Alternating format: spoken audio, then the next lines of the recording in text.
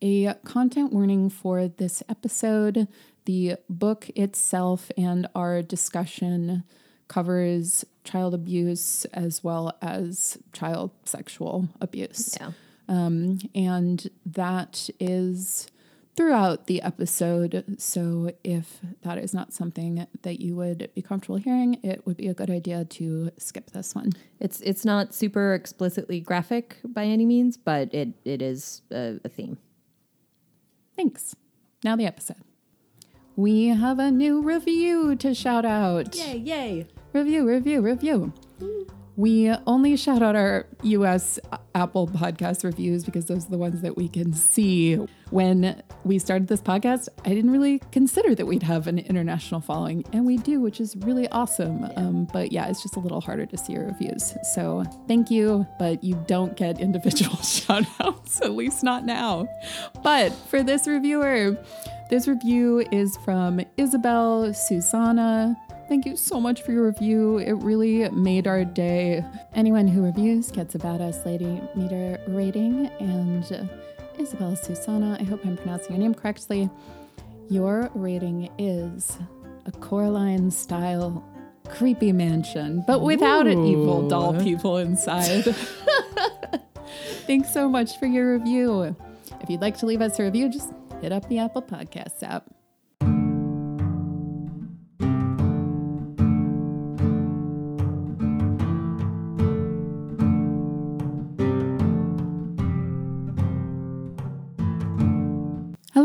Hello, I'm Grace. And I'm Madeline. And we are Dragon Babies. Dragon Babies. We reread our favorite YA fantasy classics and discuss why they may be even better for adults. That's what we do.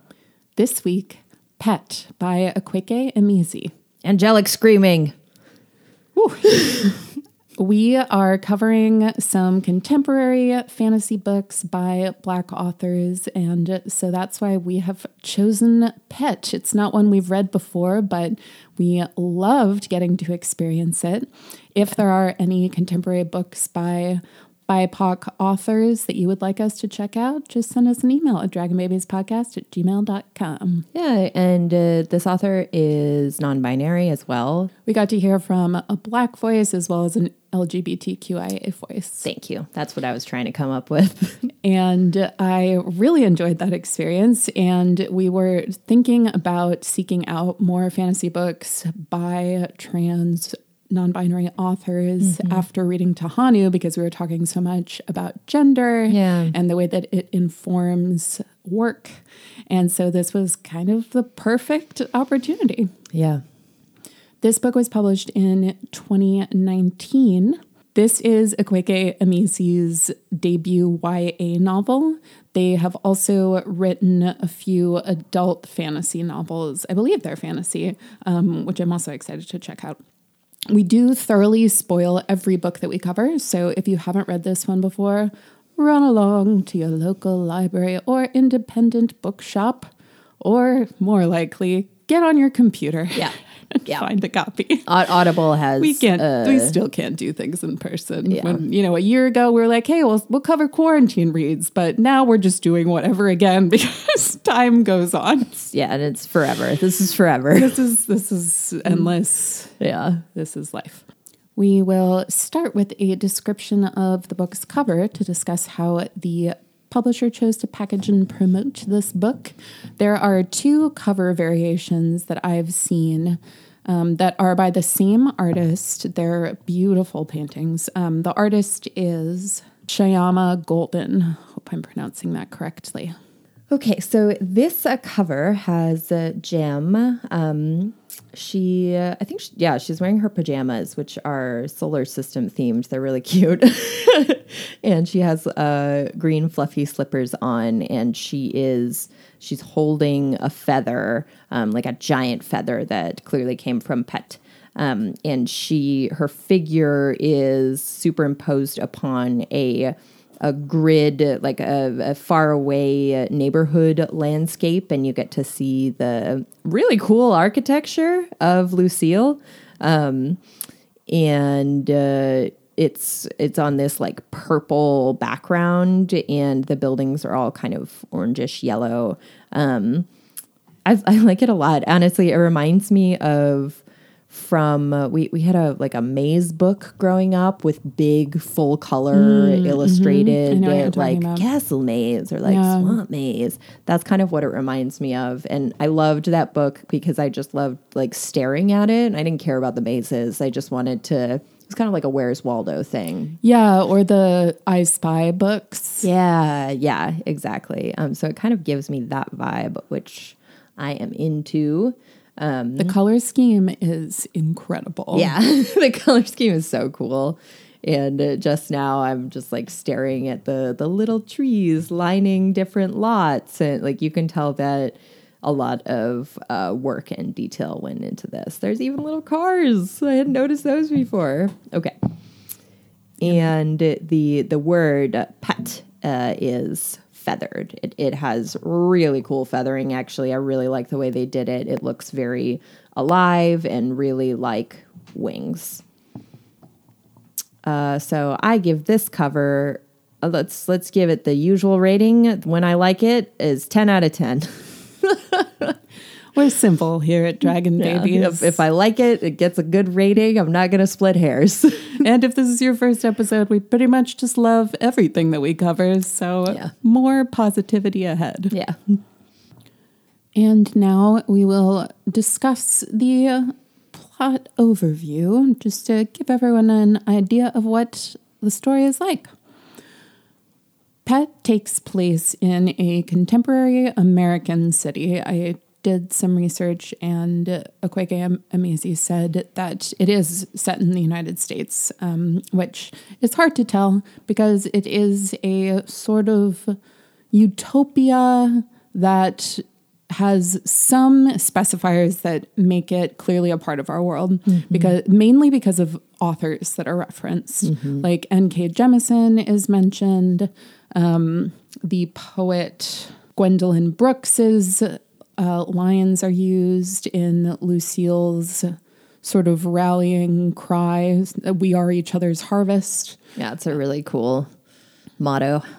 And the city has eradicated all corruption, crime, evil. They've gotten rid of what they call the monsters. They say another sort of mantra for the people of Lucille is there are no monsters left in Lucille.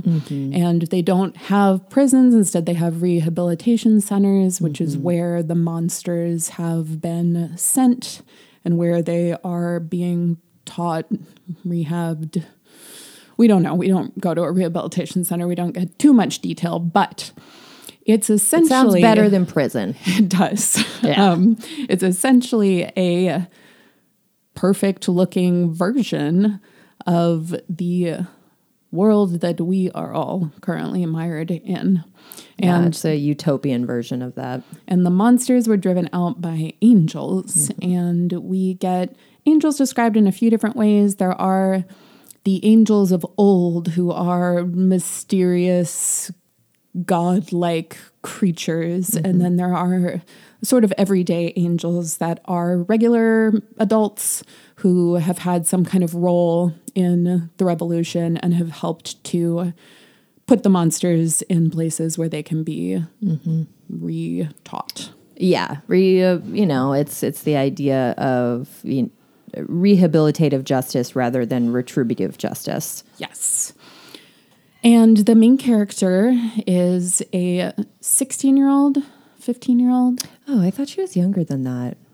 Yeah, which is something we should talk about. It's kind of hard to tell how old she is. She's treated like a younger child than she is, but she is a teenager. She's either also 15 an only or 16. child, so it makes sense that her parents would be super protective of her, and she's also trans, although it seems like you don't face prejudice and scary stuff, but they remember the old world, so maybe that's why they would be more protective of her. And that's one of the ways in which the world is utopian, where Jam can be a Black trans girl and be safe, be loved universally. Yeah, her parents were super supportive. Yeah, be able to fully medically and then surgically transition. Yep, make all their own decisions. At a young age. Yeah. And be able to grow up and experience puberty in the gender that they are. Which is so important for trans folks because like during puberty, you go through a lot of changes. And if it's not the gender that you are,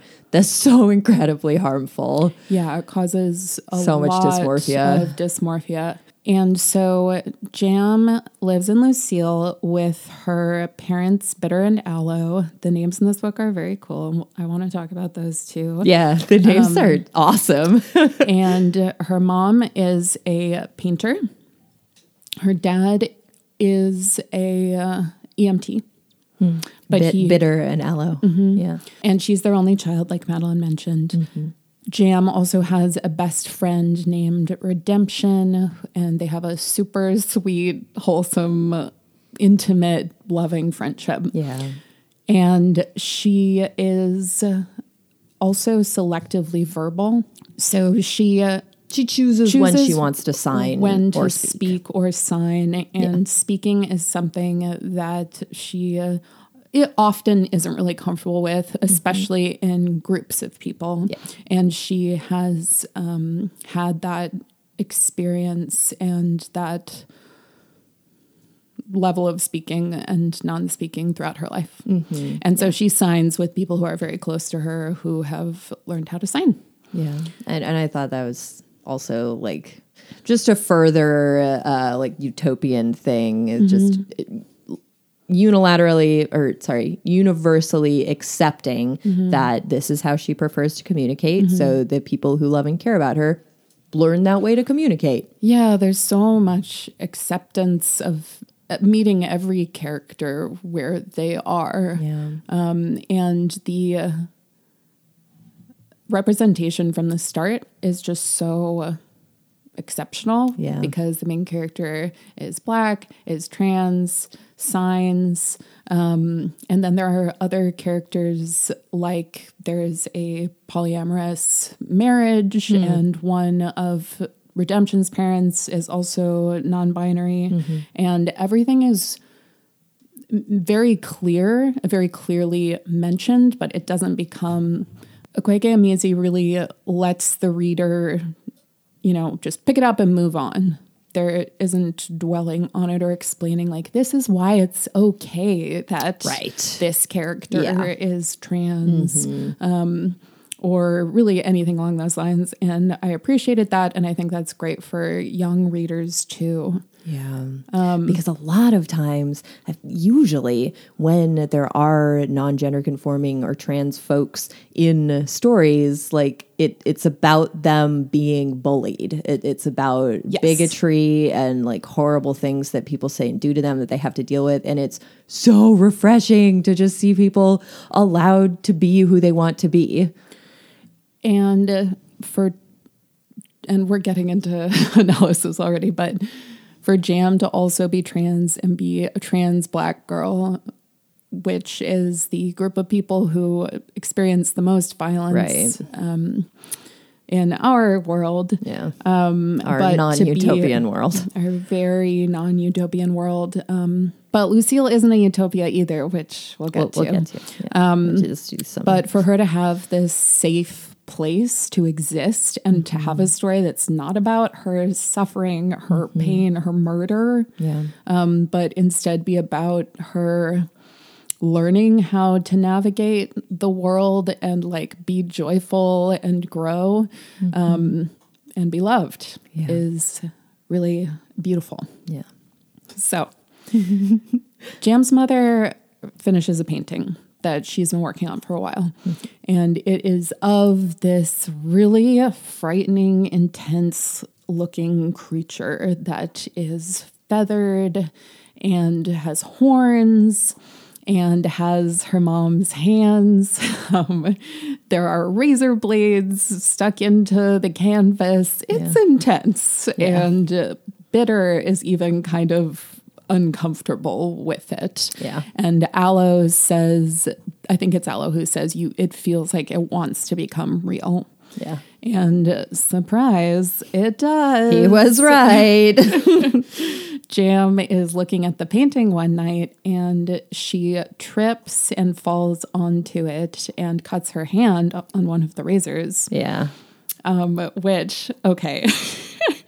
Well, clearly. Bitter knows that blood brings these creatures to life, and to put razor blades in the painting just seems like you're towing the line. I interpreted it as like, okay, like she's being influenced by, Agreed. You know, that's Yeah. part of her process. Pet needed She says to come to out. like Yeah. she just paints and doesn't always And when know she's what's gonna painting, happen. she's sort of in a trance.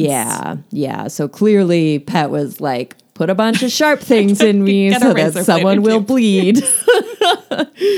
And once a few drops of Jam's blood fall onto the canvas, a transformation starts to happen. Not immediately. Jam leaves, goes back to her room, and then is very stressed about trying to get back in to clean up the blood and make it clear that she wasn't in there because she just doesn't want to get in trouble for being in her mom's studio. Yeah.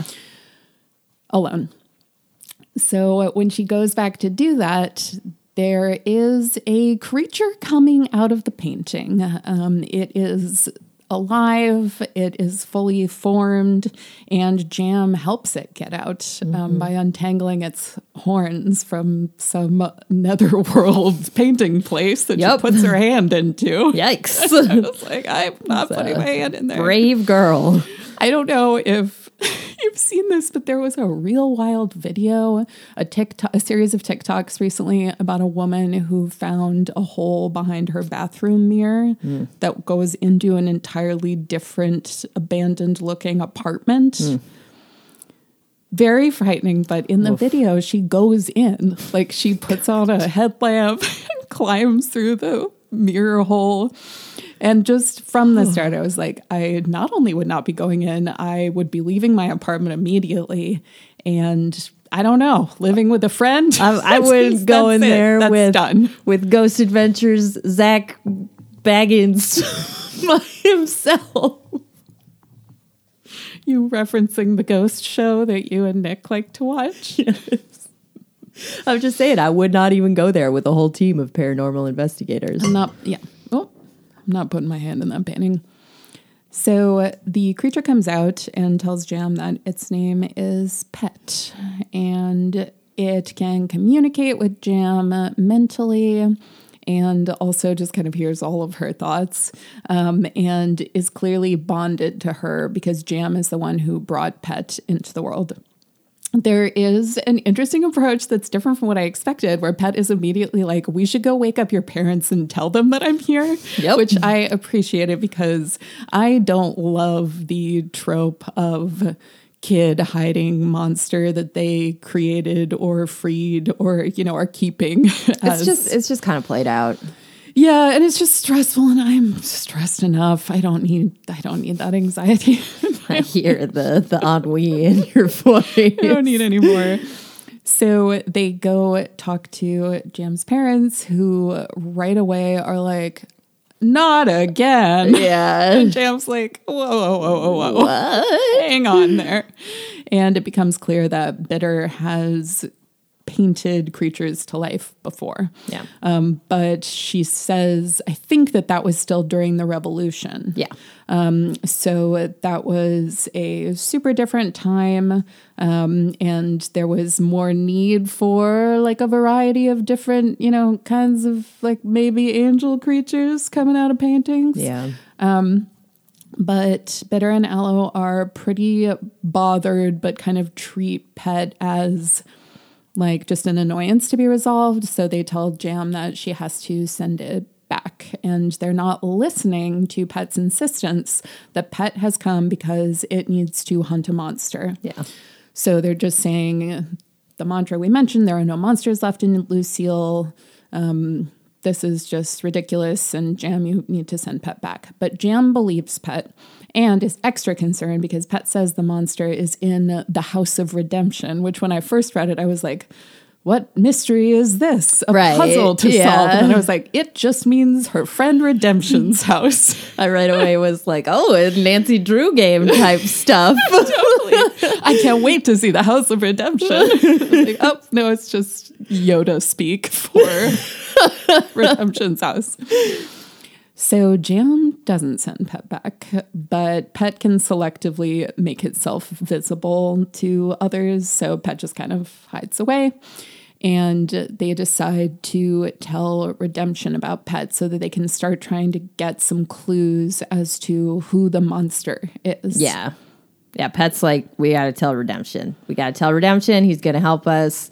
And Jem is like, I don't want to do that. He's going to be freaked out. He's not going to believe me. Like, I don't want to tell him there's a monster in his house. It's a little sinister. Yeah. To have your best friend tell you that. Yeah. But she ends up kind of guiding Redemption into figuring out a little bit more about what's going on. She reveals Pet. They tell Redemption that Pet has come, and Redemption can't like totally wrap his mind around it. And is He's like freaking out. Wah, wah, wah, wah, wah, wah. It's like Neo in The Matrix when he first finds out about it, that he's like, "Ah," and then he barfs so that he feels better. That's what it made me think of. Yeah, similar vibes for sure. But Jam doesn't tell him yet that the monster is in his house. So they go to the library and ask for more information about family monsters. From Ube, the coolest librarian amazing ever. Librarian. Yeah. I love a good librarian character. Yeah. Ube was just so great. And Redemption makes fun of, he like teases Jam for having we're a crush gonna go on see him. your boyfriend. Yeah, I think that probably everyone has a crush on him. Super cool dude. So they get these pamphlets that Ube brings out for them that are basically like social work type pamphlets. Yeah. They sound exactly like materials I have personally read through before. About domestic abuse, mainly signs. drug abuse, different types of interpersonal relationship problems, and the ways in which we hurt one another. The ways in which humans are monstrous. Yes. But Jam and Redemption have never seen anything like that because they live in a society without these types of problems. Yeah. So they're reading through the pamphlets, and Redemption gets really upset because he is reading a pamphlet about child abuse and potential signs to look for, and realizes that his younger brother, Moss, is hiding bruises from him. And he knows that he needs to investigate further. And he realizes a little bit later because of something Pet says, because Pet says to both Jim and Redemption, my instructions weren't wrong. Yeah, Pet really likes to say I was right. Yeah. Pet, Which, I mean, he's an angel, so. yeah, which we haven't said explicitly yet, but Pet is an angel, which we, you figure out pretty early on in the book, but is explicitly confirmed at the end. Yeah. But I get it, like being a sort of all-knowing, powerful creature and have the people around you being like, I don't believe you, go back to where you came from. Yeah. Like, there aren't any monsters here. Doesn't have much patience for that. Probably frustrating. Yeah. But yeah, Pet is a kind of annoying spiritual guide. Yes. Like dispensing a lot of platitudes while Jam is just persistently being like, hey, you like took us into the middle of a house that I don't want to be in right now. So could we like think about the practical pieces for a minute? Me and my friend are fighting. Why did you put me in his house? Because that's what happened. Redemption realizes that Jam was hiding this from him, that she knew the monster was in his house. So while they're having a fight and Redemption isn't speaking to her, Pet and Jam secretly warp inside Redemption's house to spy. Yep. And try to get a little more information about what's going on. And they see Redemption going in to have a talk with his brother. And then they go outside and stop spying because Jam is like, this is not appropriate. Yeah. I'm not allowing this. But Pet is getting like hungrier and hungrier and insistent that the monster, they're getting closer and closer to figuring it out. Hungry for the hunt. Too Yeah. hungry for the hunt. Pet really wants to kill that monster. Yeah. So then Redemption chooses to call Jam and is like, okay, I'm sorry that I freaked out, but you shouldn't lie to me. And I tried talking to my parents. I told them that someone is hurting Moss, and the person who's hurting Moss is my uncle, Hibiscus. Because Moss draws a picture of a hibiscus flower when Redemption asks him who is hurting him. And Moss is really scared to talk about it because, like, in so many situations, Hibiscus has told him that if he says anything, people will get hurt and bad things will happen, and that it's a secret between the two of them. Which is like classic child abuser rhetoric. So Redemption's parents don't believe him at all. They say there are no monsters left in Lucille. They're very blind to the situation, similar to how Jam's parents treated Pet's insistence that it was there to hunt a monster. Yeah. So they decide that they're going to have to lure in Hibiscus and trap him themselves so that Pet can handle the situation. We don't really know what's going to happen yet. Redemption and Pet both express a desire to enact violence on Hibiscus. Basically, they want to kill him. And Jam keeps saying, like, think about what you're saying. That is a life. Like, this isn't how we handle And in particular, retribution. she wants people to know about it. And she wants people to know that there are still monsters. Yeah. There are still situations that need to be looked more closely at. And they can't just think that everything's going to be perfect. Yeah. So they lure Hibiscus into, I don't want to say lure, they convince Hibiscus to come to Redemption's training room, which is in the basement of their house, because Hibiscus is his coach. Yeah, he's Redemption really close to is him. a fighter of some kind. I don't think we know what discipline, but he's like a very talented I thought he was like a boxer. fighter. Yeah. Okay. I don't think they ever totally say know. anything about Yeah. like what type of fighting it is. And he tells Hibiscus he's injured himself and that he needs help. So Hibiscus shows up and is just completely denying everything, and then It's getting mean, kind of gets nasty. mean, and then starts saying no one will believe you. So the typical kind of like non-confession confession that often comes out in a situation like this. And he starts getting violent with both Jam and Redemption. And then Pet appears and starts getting extremely violent with Hibiscus and is going to kill him. And Jam talks Pet out of doing this and also just kind of enacts her will on it. Because she's the one who summoned him. Then Pet says, okay, I won't kill him, but there is something I need to do to make sure that he's honest about this. Yeah. So then in a truly wild moment, Pet unfurls its angel wings, pretty much completely blinding everyone in the room, but Jam and Redemption are told to hide their eyes and look away. But Jam sees the beginning of the incredible, vast golden wings being unfolded.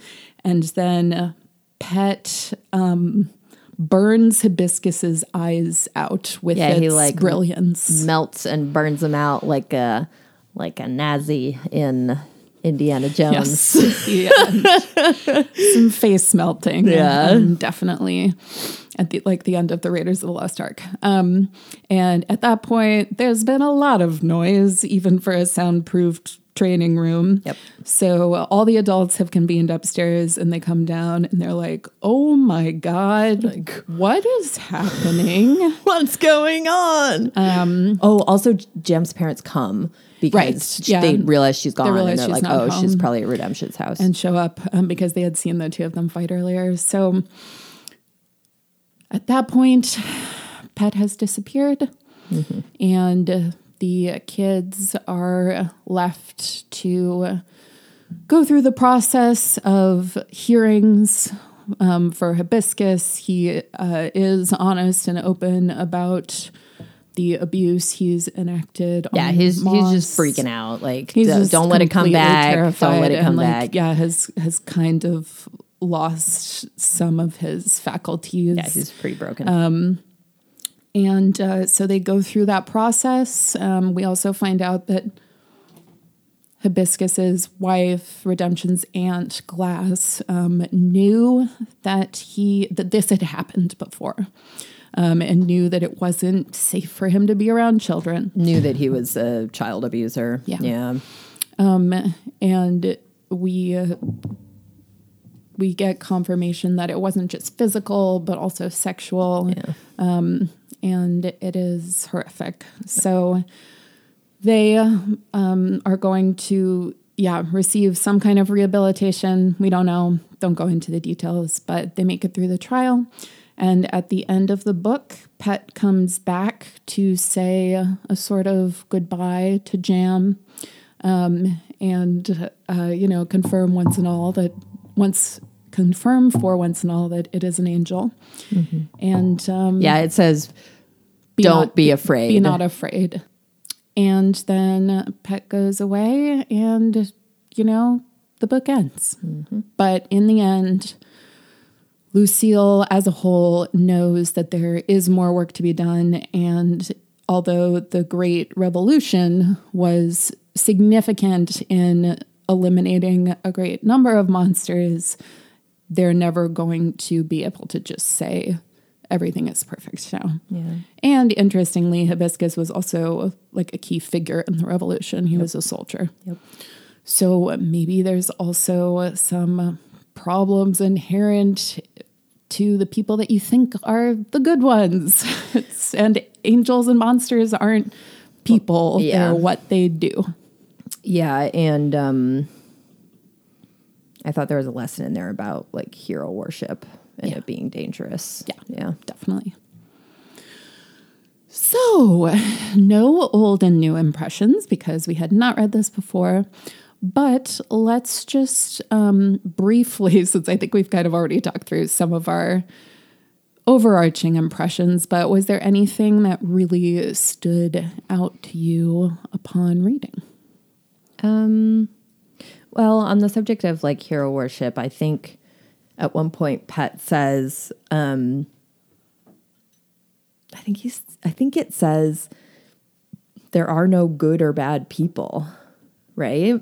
Which I thought was, because I think that's a interesting philosophical point about morality and there not being good or bad people. There are just people who do good and bad things, which I like looking at the world better like that. And it really fits into the theme of rehabilitative justice because if you truly believe that people can be just bad, then you would not believe in rehabilitative justice.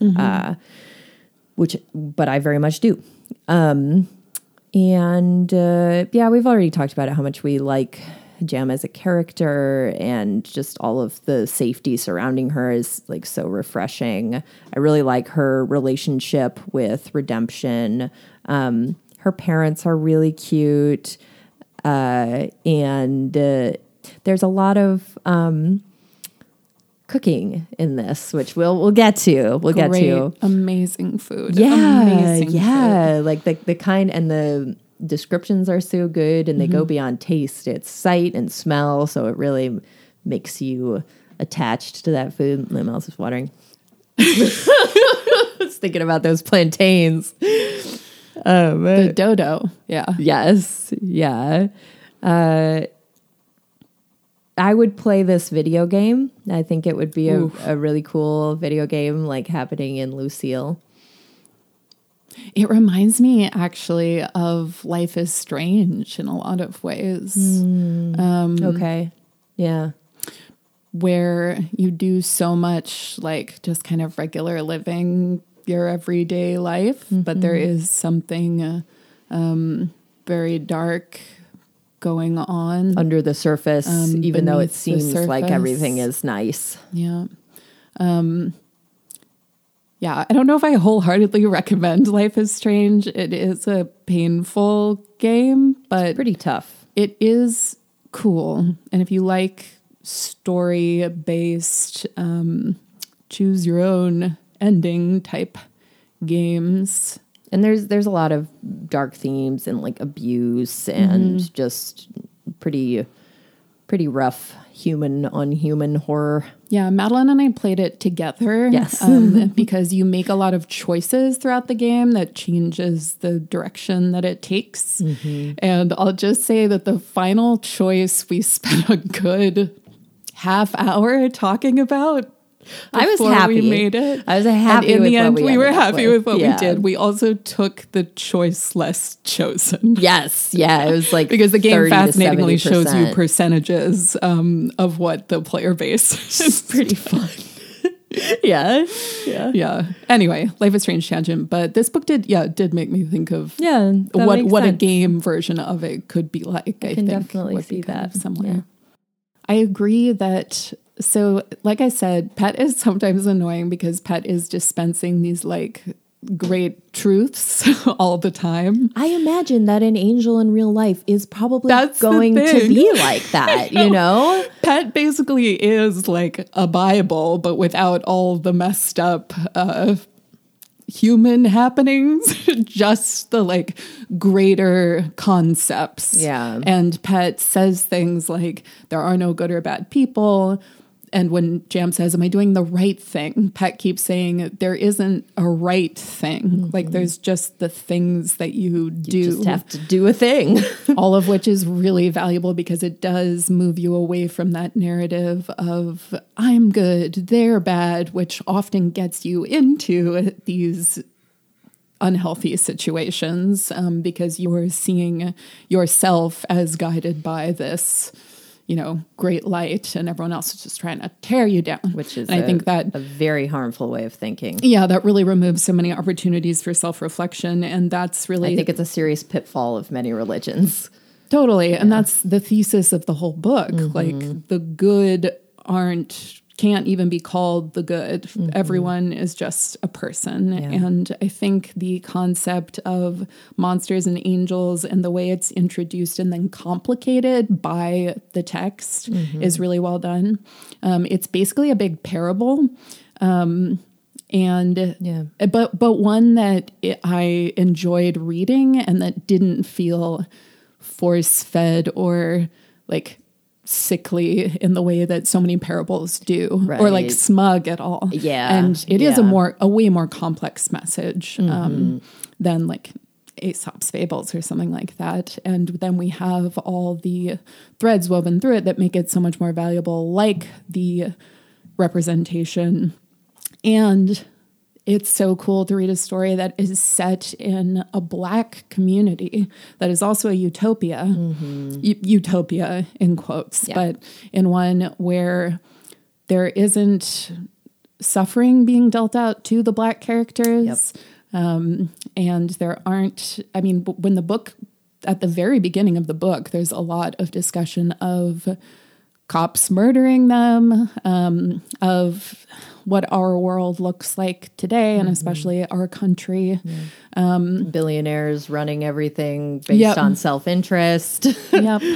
But then instead of that, we get to go on this like intimate personal level with two different families and see what their day-to-day life is like Yeah. without these really messed up overarching structures and inherent racism in their society.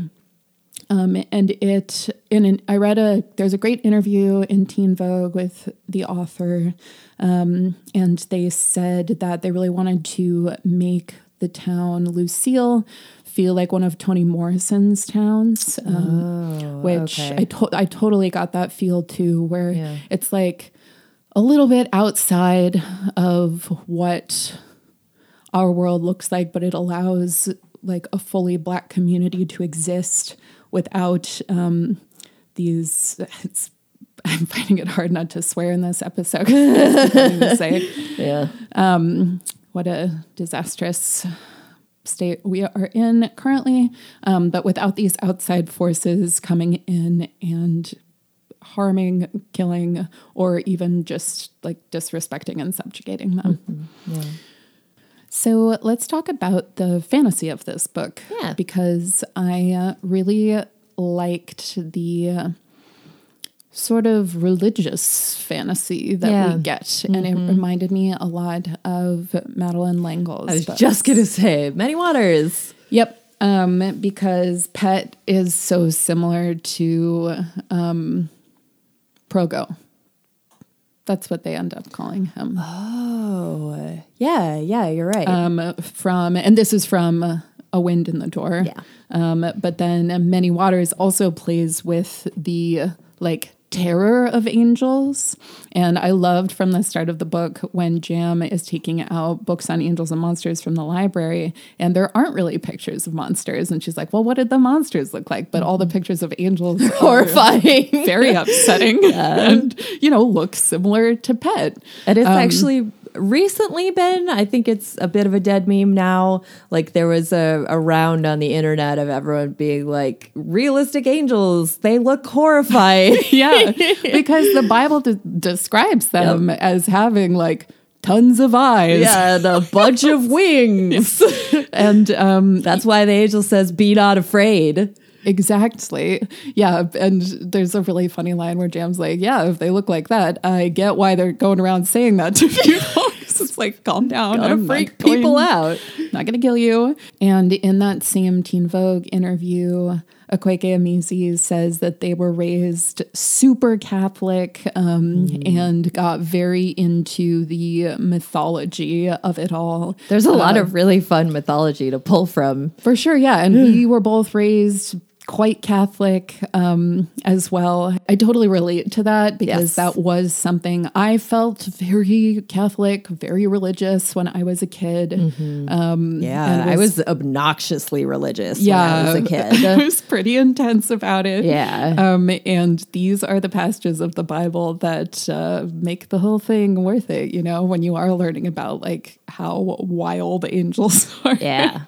And like the revelations of it all, There's a lot of great comic books and manga that uses, in particular, I'm thinking of Angel Sanctuary, which was a super long running manga. I don't even think that I finished it, but it uses all of the Christian myths as a backdrop, and they, go to different layers of hell and like heaven and all of that. And that's smart because then you don't have to make your own system from scratch, and it feels more like powerful and mythical because a lot of people kind of recognize a lot of what you're talking about, So, and it all ties into one of the other larger themes of the book, which is that, hey, angels might look like hell beasts and monsters look like a dude that just lives next door to you. Well, I think they actually call Hibiscus an angel. Like he was one of the quote unquote he's one of the of the Utopia, the everyday angels rather than the like kind of mythological ones that are. We never get like full on confirmation that angels like Pet were like out with everybody, actively involved in the revolution, but clearly they played some kind of role. Yeah. And I definitely had some, all that is gold does not glitter moments. And again, that's a big part of the parable, but it is well done. Yeah. And the magic of the book is, inherently religious in so many ways, but it didn't bother me. And you know that we Dragon Babies can have some strong reactions to overt Christian themes. But I thought that this was well done. Mm-hmm. Yeah, I agree. It is like, I don't know. It's hard to say that it is even a fantasy book exactly. I think it's kind of genre defying in some ways. Yeah. It's many different types of work. I know I keep saying parable, but then it's also a coming of age story and it's also a mystery. Right, it's a mystery story. It also has some sci-fi kind of feels. Yeah. It's interesting. I don't know exactly why. And I also think the intended age group is a little confusing. Yes. Yeah. It reminded me, what's the book with the cat, the Witches of Worm? Mm-hmm. It reminded me a little bit of that. By Zilpha Keatley Snyder. Yes, but in the genre defyingness of it. Yeah, for sure. And that's also a coming of age story. And that's also a book where it's like very much about the internal experience of a main character and then the bond, or I mean positive or negative, that they have with some kind of like supernatural creature that they bring to life, question mark. We have an episode on that book, which is a real weird and great reread. So definitely it's an intense book. Definitely recommend that one. Yeah. We want to cover more Zilpha Keatley Snyder in the future. Yeah. And in terms of age range, I was intrigued to see what Goodreads thought. I just like see such wild takes on Goodreads. Yeah. I mean, the last book we did, book that we read was Tahanu. Yeah, and Tahanu is famously polarizing, which we were boggled by because we adored it. But also, I get it. I get why people have different takes on it. I don't understand their takes. Yes, exactly. That's what I was boggled by. Yeah, the righteous cis white man-ness of it all. Yeah, and the confused understandings of what feminism is. Yeah. And what a feminist text Bunch is. of feminazis. Like it was very much that vibe. Yeah. But no, that's not in play on the Pet Goodreads page, and it has pretty much universally positive reviews. It has like a 4.5, which is one of the highest ratings I've seen for a book that we've covered. Cool. But people tend to be like super harsh on Goodreads. I've never gone in on Goodreads on the podcast before, and I don't know if we're going to get like angry responses. But Grace has beef. No, and I do think it's like a valuable resource in a lot of ways. But for sure, I think people want to go in really hard on books and feel, I don't know. I'm going to stop talking. I'm just going to start being mean. But but there was a lot of confused discussion about who should be reading this book in terms of their age. There were people saying things like, I think kids as young as like 8 or 9 could read it if they're somewhat familiar with LGBTQIA themes, which I don't think that disagree that those themes are at all the age. I think what they meant was so that they understand Jam's transness, but this book is to teach people about Jam's transness. What her experience is like. Yeah, like it's not everything from her hormone implant to her like bone density testing and stuff to make sure that she is developing healthily while on estrogen at a young age, to her surgery. It's all laid out pretty clearly. So I don't know about that piece, but then there were people saying like it's way too violent. And I do want to discuss the piece that I think is a tricky part of the book, which is that they live in a utopia where violence that was enacted on others has been largely eradicated, but the culminating act in the book is Pet enacting violence on Hibiscus. Yeah. Which is complex, and I don't know exactly how I feel about it. Pet stipulates that it burns Hibiscus's eyes out because that is the only way that will get him to be honest about what he's done. So it's tied to a different type of justice. It's tied to, this is the only way that like the victims will be believed because he will be honest about what he's perpetrated. Right. But it's also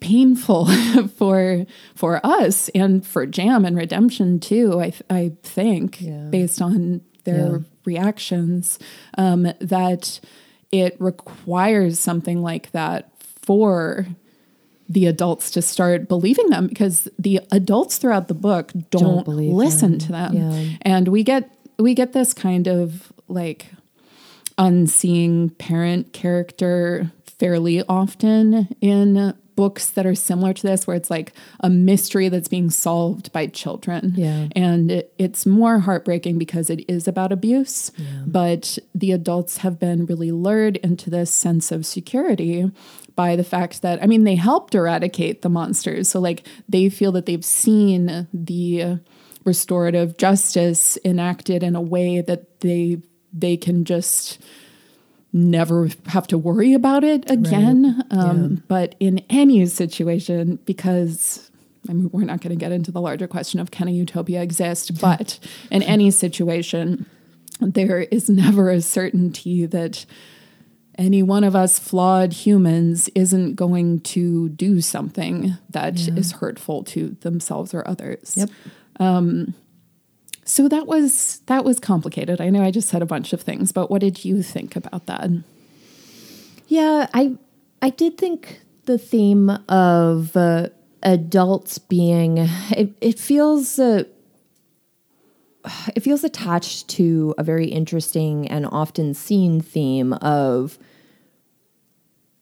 children are better at seeing the unseen. The unseen, like Pet talks about, and also like kind of rolled into that the real truth of things, which is hard to see often. I wrote my thesis on that. Oh wow! In White Noise by Don DeLillo, Children's Access to the Sublime. I think about that a lot too.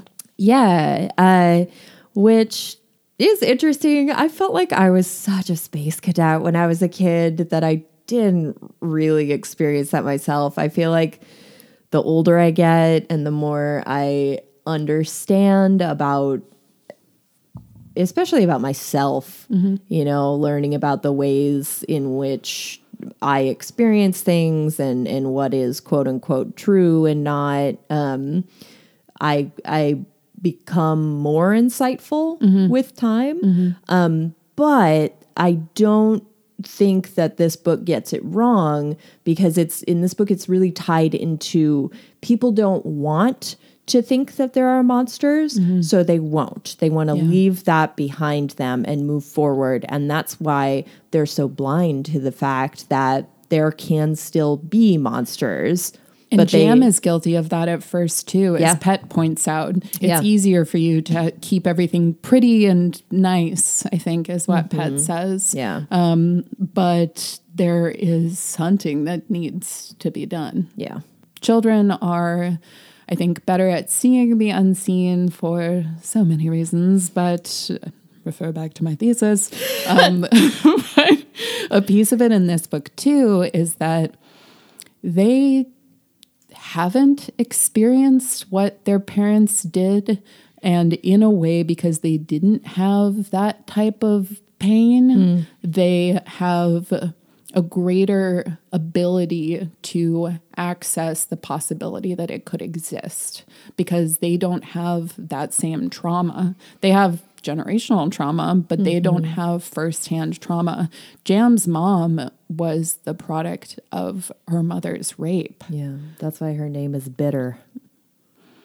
And that's only 2 generations removed. Yeah. So I think that may be a piece of what's happening there. So yeah, I appreciate you saying that about it being more difficult for the adults. Yeah. So there's a lesson in there, never to close your eyes to, what the universe is presenting for you. And for me, like as a white person too, the message of like, you always need to be learning and working and undoing harm. Yeah, that's what allyship is all about. It's an ongoing thing. You don't get enough XP and then you're an ally and then you're done. And in mentioning Bitter's name, I did want to touch on the naming conventions in this book, which were really cool, and just kind of the language of the book overall.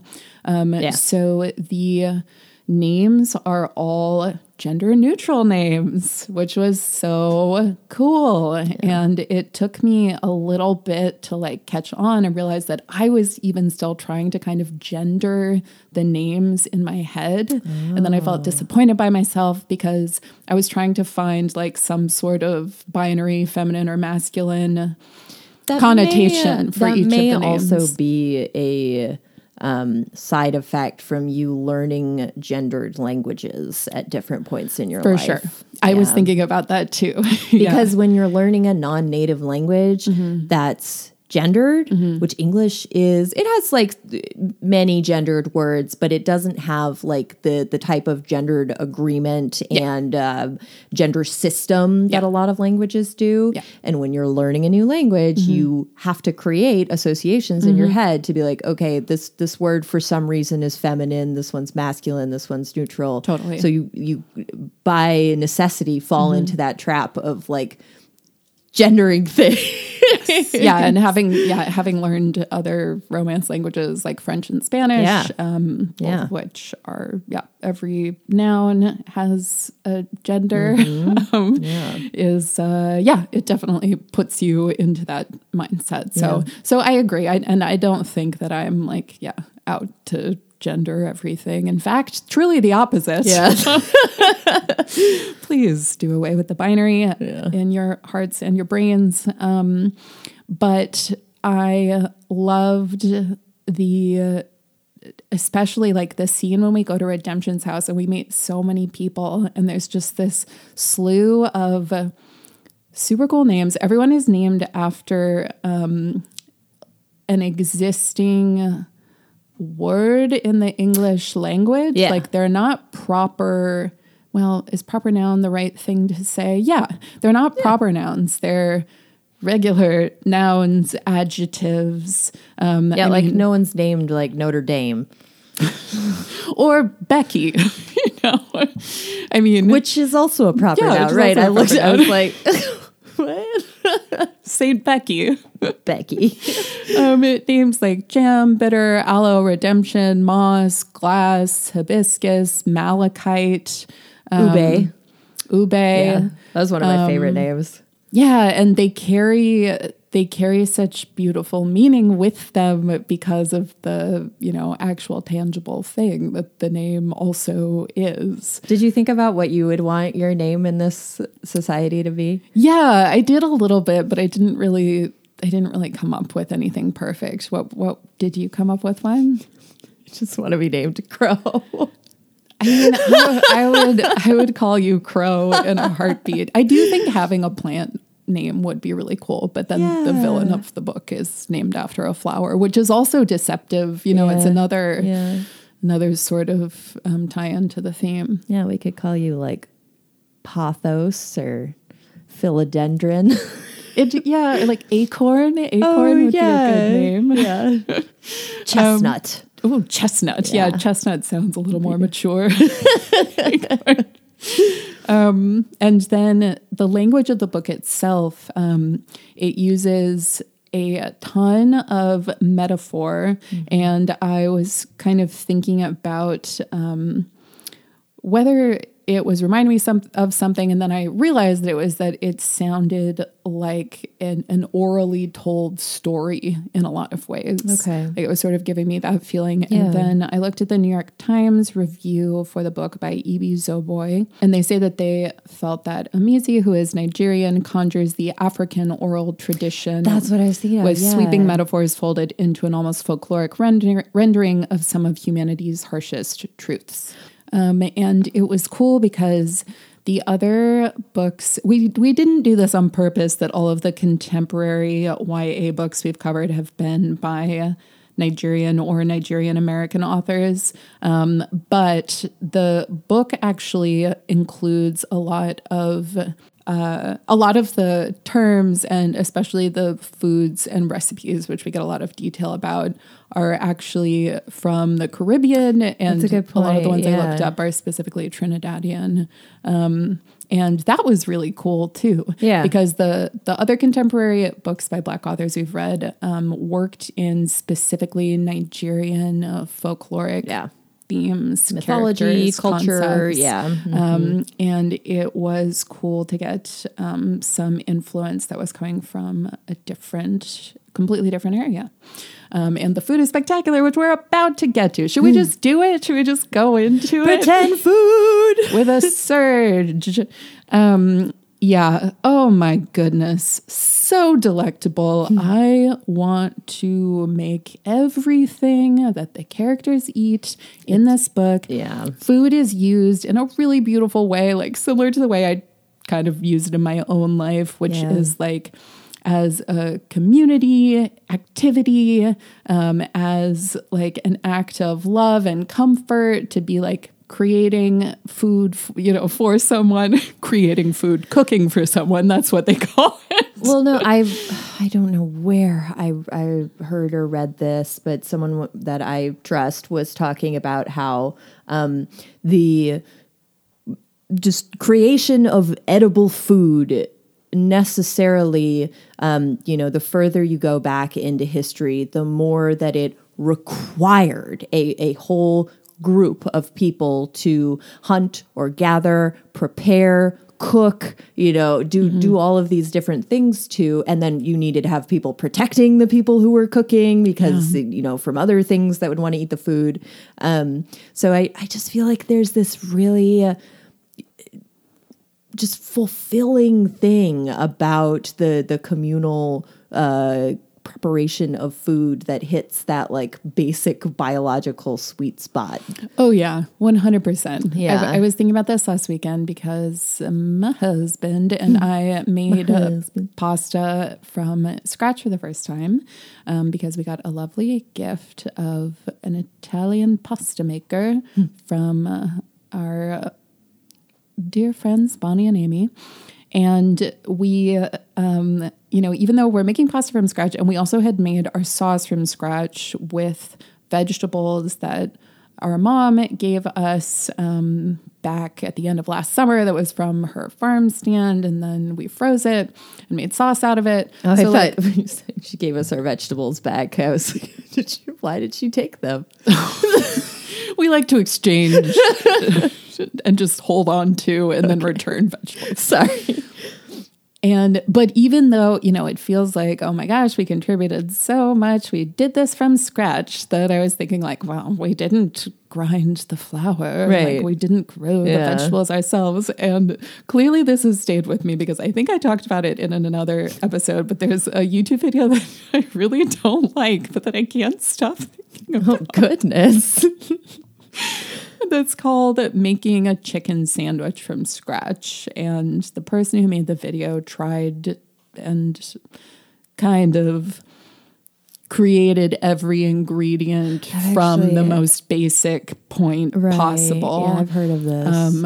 Like grew the wheat and ground it and made the bun, but raised the chicken? He didn't raise the chicken, which is one of the most fundamentally important things to understand if you eat meat, because you need to consider how many resources you're using to create the animal that you're consuming. And that it is an animal that you're consuming. I think that's very important. Totally. When you're eating meat. He bought a live chicken But he didn't butcher the chicken either.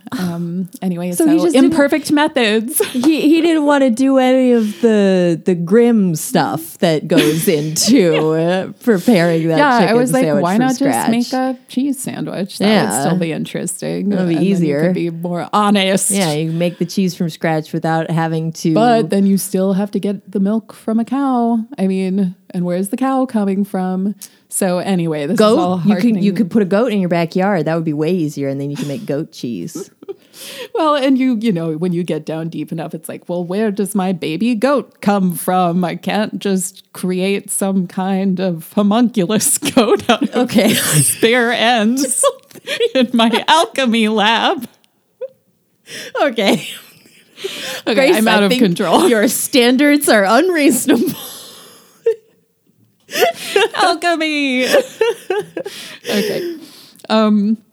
Anyway, back to the book we actually read. So yes, food complicated, food important, food community. Yes. The first mention of food, I knew that we were like gonna really, really get a rich tapestry, which is when Jam and her dad are sitting on the porch swing, and just a casual drop of the fact that they're eating bowls of homemade ice cream. I was like, if I had homemade ice cream, I would never stop talking about it to anyone, and I would be the annoying girl who makes ice cream.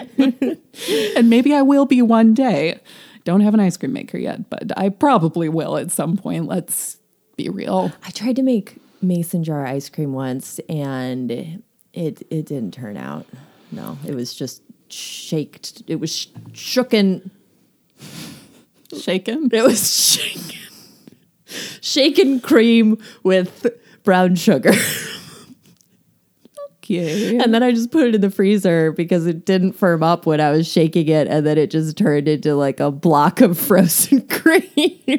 It was a fail. It's like It was a failure. when you go and do the like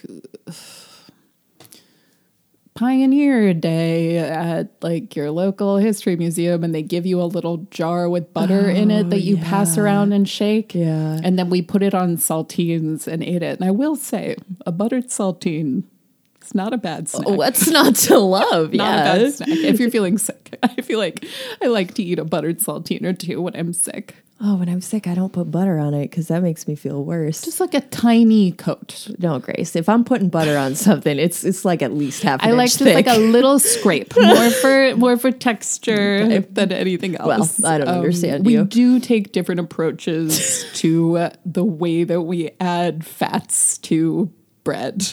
And sweets. And yes, but I'm thinking of your like mayonnaise and butter approach specifically, as well as cream cheese. From the Midwest. Okay, anyway, homemade ice cream. But sadly, we don't know what kind of ice cream it was. Yeah. A little later, Aloe, who seems to be the cook of the household, which I also like, is cooking something up. And we get this passage. A chopping board lay on his counter next to him, littered with onion skins, chili ends, and squeezed limes. Jam could smell the saltfish buljol he was making. Good morning, my daughter. Aloe spooned out some buljol on a plate, sprinkled finely chopped shadow benny as a garnish, and handed it to Jam. There was also sliced avocado drizzled with lime juice and 3 triangles of toast already buttered. Oh my God. Yeah. I read this in the morning and I was like, Josiah, where's my saltfish buljol? You should be making for me. Is he like, I just got back from the hospital? Please. I'm a doctor during a pandemic. But I did look up Shadow Benny, and it's and I'm sorry about all my pronunciations for this passage. It's a different, it's an herb that is similar to cilantro in terms of flavor, but it has a way better name. Do not like cilantro. And that entire passage just sounds so exceptional, and I want to try to make that now. Cool. But, oh yeah, and then when she's eating it, we get a description of what the experience is like. The buljol was salty in her mouth, smeared smooth with avocado, small crunches of onion, and toast fragments. That sounds so good. Yeah, and this is the type of attention that I would like every author to pay to the food experiences that their characters are having. It's what the Graces want. It's what the Graces want. And the very cool thing here is that a lot of these dishes, because they're from the Caribbean, are unfamiliar to me. So it's similar to the experience of when we get fantasy food, which can't exist in our world. But for me, I just haven't had it before, and I can have it. It's no butter pie. 20th century butter pie. Yeah. 21st century. What's wrong? Why? I don't know what you mean by that. No, I'm agreeing with you. That's what it's called. 21st century butter pie? Mm-hmm. Huh. I didn't remember that part. Just remembered the butter pie part. And I discover so many great recipes and recipe websites and blogs every time we read a book that has meals from a different culture, and I love it. Yeah. Thank you, Akwaeke, for putting this in here. Then at Redemption's house, there's a lot of discussion of a delicious sounding dinner of fresh baked bread and spatchcocked chicken that's roasted in duck fat, which is something that we do. Yeah. And it tastes amazing. And it's just so fun to save everything that you make, and then you get to make it into something else. That's cooking, baby. This is why we have a chest freezer, because we just store all our little odds and ends, like little gremlins, and then we turn them into soups and pies and whatnot. My chest freezer is full of frozen peas. That's like another way that you can use four a chest of the freezer. Massive bags of it in there. Madeline subsists on a significant percentage of your diet as frozen peas. Cures what ails you. Which is fine. Fills up your tub. As long as you're eating other things as well. Oh. Nutrients, please. Then there is the passage that Madeline has already mentioned with fried plantains. Yeah. Fried plantains and slanted golden slices. You're making dodo. It was Redemption's favorite food, something Malachite had banned temporarily in their house because she said it couldn't be good for anyone to eat that much of anything fried for every meal. That's a good point. And then Aloe even teases him and is like, if I knew you were coming, I would have sliced 5 more plantains. There won't be enough.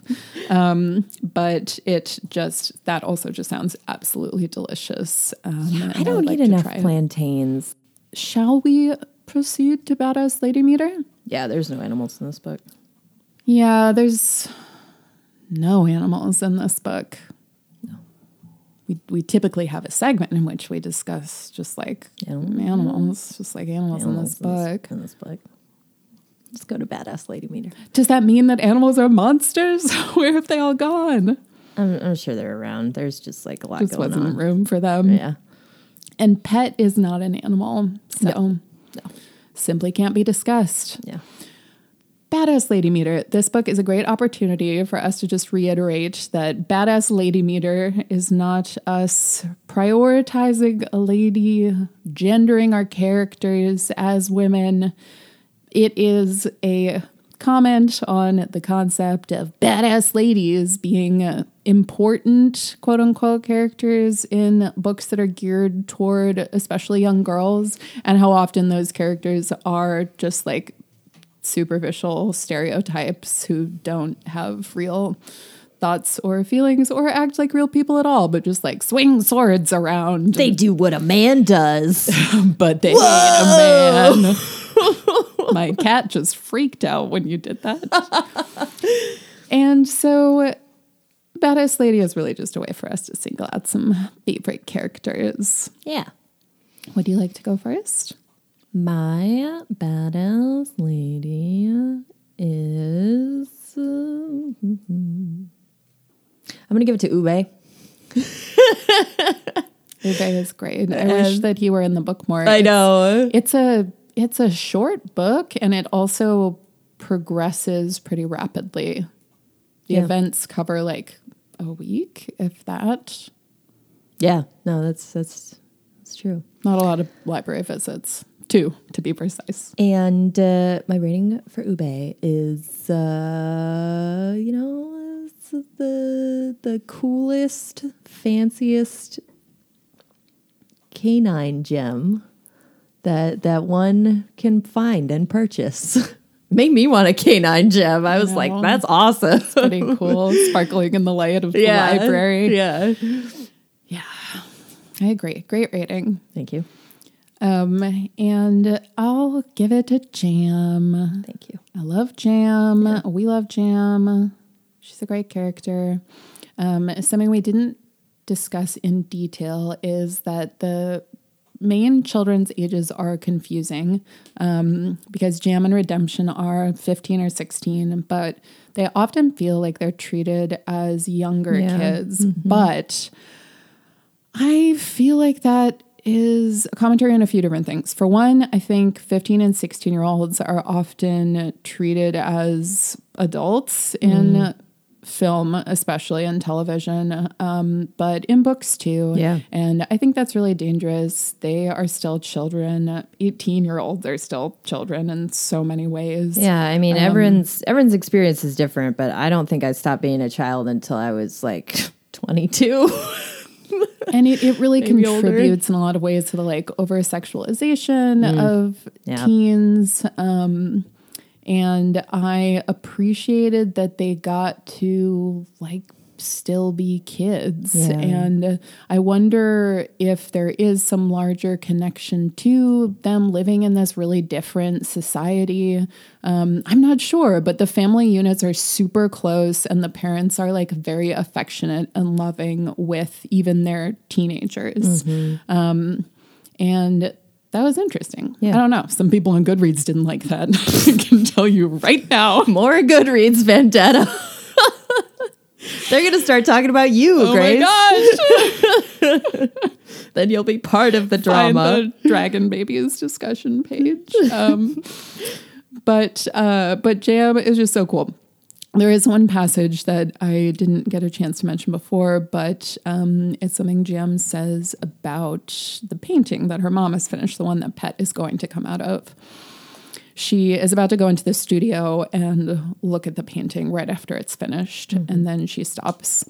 And she says, the painting must be so fresh. Maybe it would be better to let it settle a little. Maybe it was too soon. It had just left her mother's hands. It seemed wrong to expose it to her own eyes without letting it have some time to itself. Just to exist, just to be. Everyone, everything deserved some time to be, to figure out what they were, even a painting. Bitter finishing it was just her telling it what she thought it was or what she'd seen it as. That's awesome. That's really cool. Yeah. And I think that passage is about being trans. Yeah. And it applies to every human. And I think it's something that we don't spend enough time thinking about. And as someone who has been in like pretty intense therapy for 3.5 years now, having done it before too, but like, this is the time where it feels like it's really sticking. Yeah. But I'm, doing a lot of self-reflection, especially lately. Mm-hmm. And these are things that are really valuable to remember, that like we decide who we are. And even if there are patterns that have been worked into us, we can change them. We can still find ourselves. And I really, really appreciated the graceful, articulate way that Jam presents that. Yeah. That the author presents it. Yeah. But it is said through her character, Jam. My rating for Jam is a chest freezer not full of frozen peas, but full of homemade ice cream. Feels kind of like a read, Grace. Homemade ice creams. And I have to I have to seek some out now. It's sunny in Seattle today, so maybe that means I should eat some ice cream. I'm going to stop at the Safeway on the way back and get some $3 quart of cookie dough. I think I'll be seeking out a different type of ice cream. My ice cream habits are alarming to most people, so I'm not going to go into it. I weigh ice cream value depending on the price per square foot. I just needed to have a lot of cookie dough in it. Yeah, I think we've touched on this before, but Madeline eats cookie dough ice cream in a very disrespectful way. That's what I already said. That you can probably figure out. Wasn't going to talk about it. What's been said here. And with that, we've concluded our discussion on Pet by Akwaeke Emezi. Thank you so much for listening. We appreciate all of you, and we are loving trying out some of these newer contemporary YA fantasies. Please feel free to recommend. Yeah, please feel free to recommend that out, books by Black or Indigenous authors, by BIPOC authors, by non-binary or non-binary gender-nonconforming authors. authors. Yeah, we are loving getting to experience different perspectives. Yeah. And I think you are too. You love it. You love our podcast. I mean, if you've listened all the way to the end of this episode and are hearing us say this, then, you know. And if you do love the podcast, if you'd like to, right now, just in the Apple Podcast app, if that's what you're using, just hop on over and give us a little review. It's great for our visibility. Yeah. And for our brains and our hearts. Yeah, it makes us really happy. So thank you. The next book that we are going to cover is going to be The Phantom Toll Booth by Norton Juster in honor of his recent passing. We've held off on covering this because I guess I didn't think of it as fantasy, but it is. It's for a younger audience than a lot of our books too, but who cares? This is our podcast. We can do what we want. And in a wild turn of events, I just learned that Madeline's never read it, which is like still blowing my mind. I'm in trouble. So look out for that in the next few weeks. If you'd like to see the book cover, other media we've mentioned, other episodes of ours we've mentioned, you can visit our website, dragonbabiespodcast.com. And you can also connect with us on Instagram at dragonbabiespodcast and Twitter at dragonbabiespod. I'm Grace. And I'm Madeline. Until next time. Farewell.